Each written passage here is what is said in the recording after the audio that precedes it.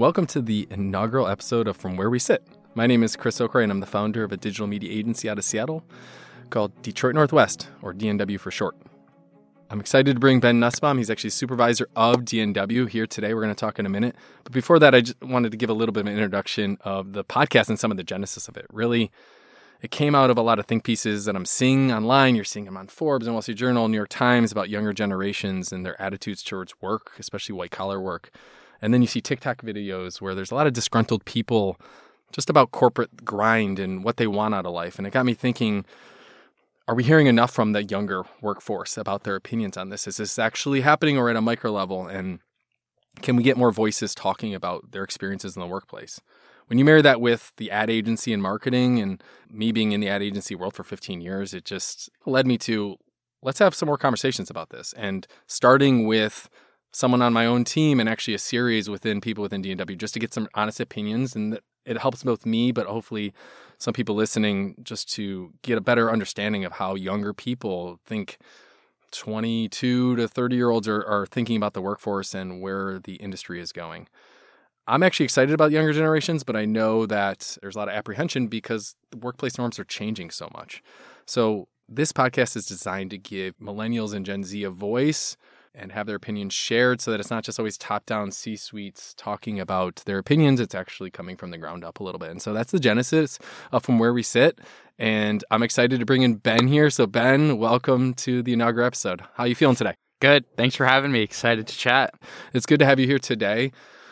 We'll start with some softballs to get it going. But let's do it. Talk about yourself a little bit in your path to the current job, right? You have a little bit of experience. You're a supervisor now, so you've been in the industry for a little bit. But just talk about maybe what got you into this field and into DNW.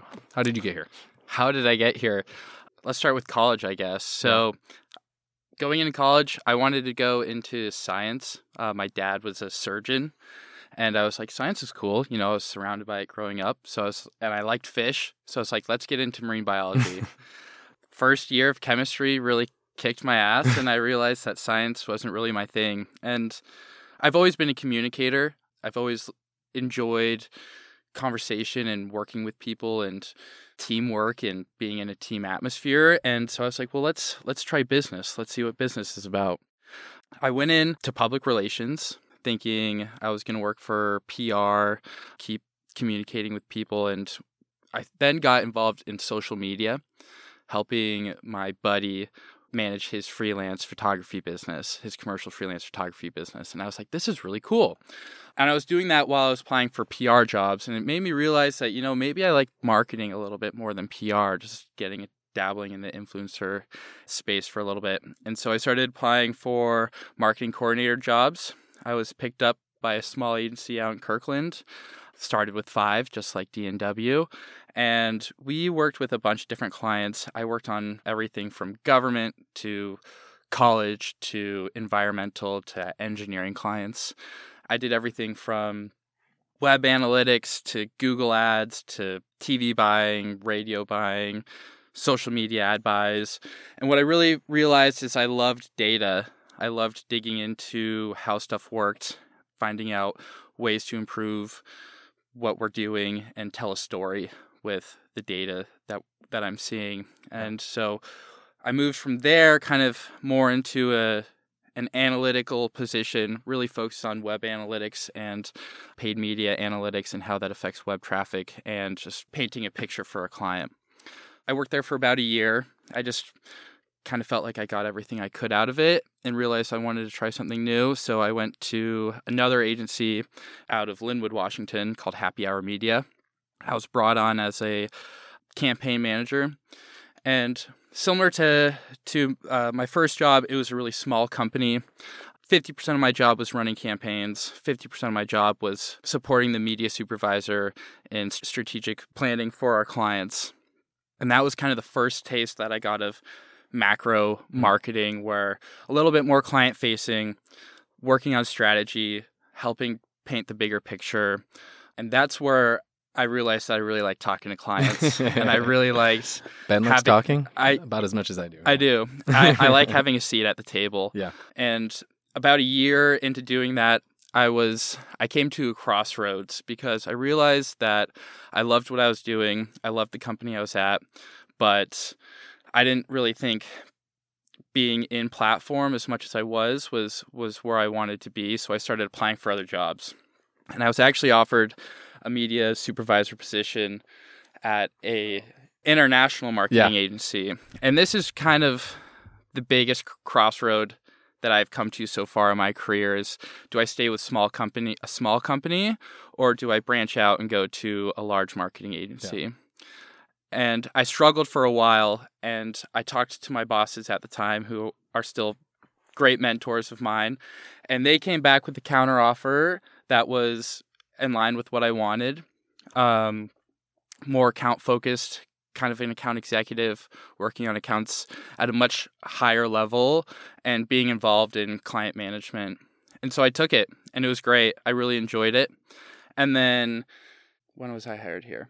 About a year ago now. Yeah, just about a year ago. In October of last year, November, I had come to another crossroads. Like, I really like what I'm doing, which is lead gen, account management. But I didn't think I was going to be in the lead gen space forever, especially with kind of my career goals. And so I started applying for jobs again, and that's where I found DNW and I found Chris. And immediately what stuck out to me as being an outdoorsy person is we have, an outdoor ski area, outdoor bike company, and that's kind of what I wanted to get involved with. Yeah. Combined with being a small agency, I was just like, let's give it a shot. Let's see what's going on. And there we go. Now here we are. Yeah, so you've been with the company. Going back to the kind of path to marketing, was there any family pressures? You kind of started with science. Like, do you feel the pressure, and how accepting was it kind of working in media and marketing? Was there ever any issues with that? Or, you went to science because it felt like there was a little bit of an expectation. Do you feel like you disappointed in any sort of way, or you feel like everyone's good? I mean, my family at a macro level is full of lawyers. So my dad has already broke that mold, when he decided to become a doctor. Oh, what a tough... transition. Tough transition. Lawyer to I know. doctor. Okay. Yeah. So my parents were always super supportive of. They didn't care where I ended up. They just wanted me to do something that I enjoyed, and I always knew for a long time I was a communicator, and that's something I really pride myself on. But I didn't know where I was going to go with that. So before we get to some macro level things about the job and just some of your experiences, you've played sports. You were a swimmer, right? We talked a lot about that, but there's always a lot of articles written about like sports preparing for their careers in college. They're usually like, oh, they're good people to hire for a lot of reasons. Do you kind of agree that college sports has prepared you for the business world? Absolutely. I was a D1 swimmer at Seattle University. Go Redhawks. Shout out to all my Redhawks. College was a really trying time for me. I really messed around my first 2 years of college, and I think the only thing keeping me in school was swimming.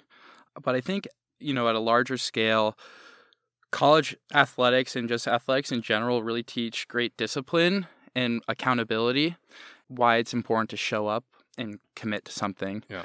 One of my very close friends wanted to quit after his freshman year, and he talked to his dad about it, and this conversation will resonate with me forever, but he was like, Dad, I don't know if I want to do it, and I want to quit. And his dad said, well, you made a commitment, and you made a commitment to swim here for 4 years, and you're going to see it through.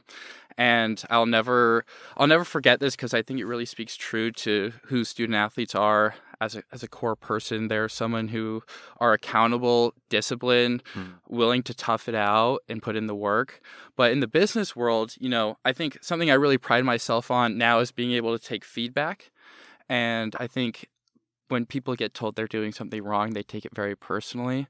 And I take it as an opportunity to grow and be better and expand my horizons to other ways of doing things or of new ways of thinking. And that all came from swimming in college. I think being a college athlete also teaches you great time management skills, interpersonal connections. What translates well to being in a company is the team atmosphere that comes from college sports. You ride and die together, and that's how I treat all my teammates here at DNW. Yeah. So you've obviously had jobs before this one, right? You talked some of those experiences, and clearly you've had a lot of thought about the career moves that you're making. where do you feel like you want to, like, what progress do you want to continue to make, right? So you're still relatively young in this industry. You're not burnt out. It sounds like you still have energy, right? But where do you want to make progress? Like, are you setting goals for yourself? Is it more like writing down goals? Is it more just in your head you have these goals in mind? And so are you setting goals for your career? Over the past week, I've kind of thought about this quite a bit. I think something that's really kept me at small companies is I really enjoy the entrepreneur side of it. And entrepreneurship is something that really interests me. You know, I am a media supervisor here, but I really do a lot more than just that. I'm run day-to-day on accounts. I help you with billing and finances when I can. And I help you cross the T's and dot the I's when needed as well. And I really enjoy that aspect of it. So, I mean, career goal-wise, I would love to start my own company someday. I don't think I'm at the point in my career where I need to make that decision of what it's going to be yet. I would love to stay in marketing, but I think we're all chasing that CMO position or that CEO position. Yeah. So do you feel like more entrepreneurial spirit is the way that younger people think of how to get to that high level, or do people even consider the more corporate? Because you actually leaned away from going to big corporate, whether agency life or marketing life. Do you feel like more people in your life or your own experiences that you feel like people are steering away from that and they actually feel like the smaller side and then finding your own path is the way to go? Where's your point of view on that? Is it more your personal view, or do you maybe even talking to friends, like get a sense of where people, what they consider? Yeah, I think it's really 50-50. Yeah.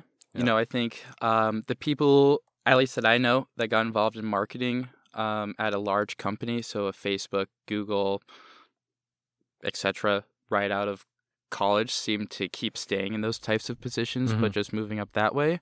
Whereas the people who have gone out and joined smaller companies, you know, kind of do it the same, I guess, not necessarily following the corporate ladder at one company, but do tend to jump around and rise up the ranks that way. I think, you know, when I quit my first job, when I resigned from my first job, my dad was like, "You've only been here for a year. You should stick it out a little longer." Yeah. And I was like, "Absolutely not." No. And I knew. And I think, you know, I think people used to think a lot more about someone jumping around a lot in their career as a bad thing up until recently. Whereas now, you know, I think people my age, I'm 26, are really looking for the next opportunity to grow. And I think, you know, I think back in the day, it was you stay at one company your entire life. Yeah. And I think that's really changed a lot. Yeah. People are going for their opportunity and trying to find their moment. Yeah. I was going to say, so the time clock's hitting because you're at about 10 months now. So I'll be You're looking good. out for that. No, we're good for now, hopefully. But I guess, do our companies in your multiple positions, are they giving you the proper feedback or resources to kind of improve in your career? Because one thing I'm noticing in trends is, yes, it's about a little bit of here and now and making more money. Of course, everyone wants to make more money, but like it's also about their roles and responsibilities and feeling like they're a part of the journey, they're part of the process. Do you feel like at different stages you've been given, whether it's the proper feedback or kind of guidance to feel like they're, because it feels like you almost hit some of those limits in places, and then that's why it led you move on. So what can we learn from that, or what could have jobs in the past learned from that and said, maybe we could have kept Ben along longer if we would have met these checkpoints, or maybe given him more feedback or resources? Yeah, so I've had mentors at the companies I've worked at so far. At my first company, it was the business development guy. His name was Charles. I think he saw something in me, and him and I got along really well. And he would provide me career advice much larger than what I was doing at my job. And I told him, "Hey, Charles, you know, I'm applying for other jobs," and he told me to go for it. Yeah. Because I think he felt that I may have reached my limit at my first job. And then at Happy Hour Media, the two account directors, Chris and Jeff, were so great to me. You know, anytime I wanted to talk about my career at a more macro level, they were always there for it. And I think that there's a big difference between, you know, your job responsibilities and growth as a business person. And where I felt like at happy hour, I met my job responsibilities quickly, but what I really learned a lot there was how to be a better business person, how to communicate better, how to talk to clients, how to tell a story with the data in a way that makes sense and backs up what we're doing. And I feel like that's where they really helped me the most. And I left because I just wanted to try something new. Yeah. So I feel like they really helped me find myself as a business person. And I think in my own experiences, I've actually had a history before even starting D&W where every like 2 to 3 years, I kind of got the itch. And I think of a lot of times you see in articles about it's money, and there's an element of money, of course. And then it's people wanting to feel included in the process, and maybe sometimes they're not, and so they leave. But sometimes just people like to experience new things, and I feel like the possibilities are just so open, and that's a part of this as well that gets overlooked. It's like people just like new experiences. I mean, you think about the Northwest, we're very outdoorsy. We have mountain ranges, and you're very outdoorsy, and it just, people want new experiences. And I feel like sometimes it's as simple as, of course, it's to the individual level, but people just want new things on top of course, making a little bit more money to give them the more freedom. But you kind of hit on that a little bit. I think the best thing that Chris and Jeff ever did for me that... Not this Chris. Not me, Chris O'Gray. Another Chris. My previous boss, Chris, is they pulled me into those higher level decisions in those higher level conversations where I didn't really deserve to be having a seat at the table, but they knew that this was the type of stuff I was interested in. Yeah. And they went above and beyond to make sure that I was there for those conversations, even if I wasn't even going to be a part of it. Just to be a fly on the wall just meant a lot to me. Yeah. There's always that kind of parable of like, if you don't give people access because you're afraid to leave and you don't want to give them that time and resources to grow, and they leave, you're like, well, you spent the time on them and they didn't use it. But if you don't spend the time on them and they end up staying, then you lost an opportunity for growth. So like companies have to kind of invest in their employees and give them resources. At an agency like D&W, we don't have a lot of fancy tools. We're smaller. We're a 5-person shop. But I think from my own perspective, I try to give a lot of access, right? I think we even had a conversation about the books and like what our expenses look like and I think what's you our do income a and great expenses. job. But at the same time, limitations, we can't send you to the fancy, we're not sending you to Cannes or Cannes or however you pronounce it, but we're not sending you to France. We're not sending you to New York. I know you asked about a New York conference. Like that's not in the books for now, but trying to give you access to insights and kind of get underneath the hood of the company. And those are ways that at least at our size company that we can try to do that. And so giving you elements of that. And do you feel like from a feedback standpoint, a lot of times yearly reviews, twice a year reviews, whatnot, do you feel like you're getting enough feedback week to week, day to day? Is that something that you've missed in this job or other jobs? Like, is it enough? Should we be rethinking reviews and just like how we give people feedback to make them feel encouraged to keep working and growing as a professional? Feedback is like my favorite thing ever. I wrote my Seattle U college essay about feedback. Oh yeah. Yeah, and about how I love it. Man. and I need it. You're a glutton for punishment, but in a good way. It helps I you am. grow. It's the student athlete in me. Yeah. Like being critiqued and pointing out ways I can improve is what I need. It's what I need. Yeah. So I think reviews are necessary. Yeah. I think everyone can do better. Yeah. And it's just a structured way to talk about how you can improve. And there's nothing wrong with being bad at something or needing to improve. I was actually talking with my dad about this specifically, and knowing that myself, I'm 40 and most of my team is younger or has a few years in the industry, and trying to give more freedom to the staff.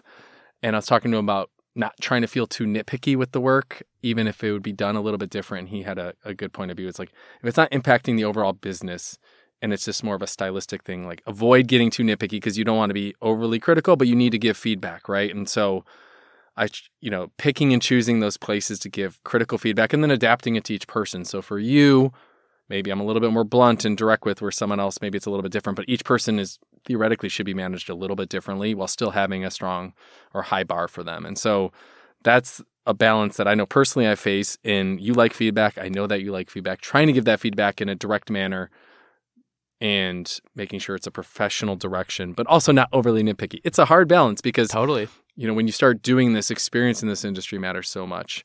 But you can only learn by experience. So how do you give that person experience without shaking their confidence? That's like a big thing too, I think about a lot, is I don't want to shake your confidence if I get overly nitpicky. But at the same time, we have to serve the client and make sure things are going well, or we could potentially lose business. So that is the balance that we face.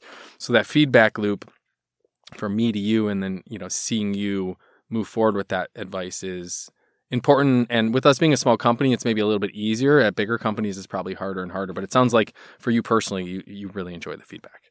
Always. Yeah. Yeah. Well, now you're actually managing people. You're a supervisor, right? So you're responsible for clients specifically, but also teams and making sure the work's getting performed. You're young in the position. What would you say that you've learned from managing people? How have you adjusted to that? And are there any lessons you've learned? So kind of a few things to unpack, but just talk about your experience of managing and kind of getting into having to do maybe be a boss in a way. Boss is such a kind of, it sounds like such a bad term, it feels but so good. Being a manager. Managing people is hard, very hard. Definitely adds a new level of complexity to it. Everyone's their own unique person and learns and works differently. And knowing how to meet people's needs on a personal development level is tough to do. And it's something I'm definitely still trying to figure out with the people here at D&W. But, I just love that feedback. So anytime I can get it, it's better. But I think it's really about knowing the person, understanding how they work, and taking the time to making sure you're answering their questions. And I'm really optimistic about my career as a boss and as a higher up. I think it's an important thing to learn, and I think it just makes you that much better at your job. Yeah, definitely. I think about when you start to actually have to manage people, right? It's you learn to, I think the new school way of thinking is you do have to tailor your approach to each individual, right? To get the best out of them. I mean, you look at modern sports, it used to be everyone gets treated the same, and sports is adjusted, right? It's tailoring it. It doesn't mean don't have a high bar for them. That modern is more of tailoring your approach to each individual, and that of course goes to business. And everyone has their own style of how they receive information, and being able to read those situations in the moment and understand what's important and what's not. This industry is interesting because it's not an industry of savants. You don't see 22-year-old media directors out there unless they're just running their own company. It's because you need to go through the trials and tribulations. You need to succeed and fail and learn. And one thing about this industry is people are moving faster through their careers because of, having to push people forward, but they're learning faster. But at the same time, I feel like younger people are more equipped than ever because they're so multifaceted and they're learning quicker and they know how to adapt to situations better than when I was 22 or 23 years old. And you being just 26, it sounds very young as an age, but you have a good wealth of experience to pull from. So it makes it kind of easier to pull your experiences and then relate to each of your, people that you may be working with. So it's good that you're getting kind of the on-the-job experience. And at a smaller agency, it's been great. It's actually good, in some ways, because there's always a level of risk managing. You never want to lose a piece of business or whatnot, but you get a mix of clients. You're going to get more diverse clients. You're not just working on one piece of business, so you can learn from so much more and then hopefully grow and get those resources or get that kind of experience, even though we don't have the resources to go send you to fancy conferences where you can kind of network. Well, hopefully one day we'll get there, but not quite yet.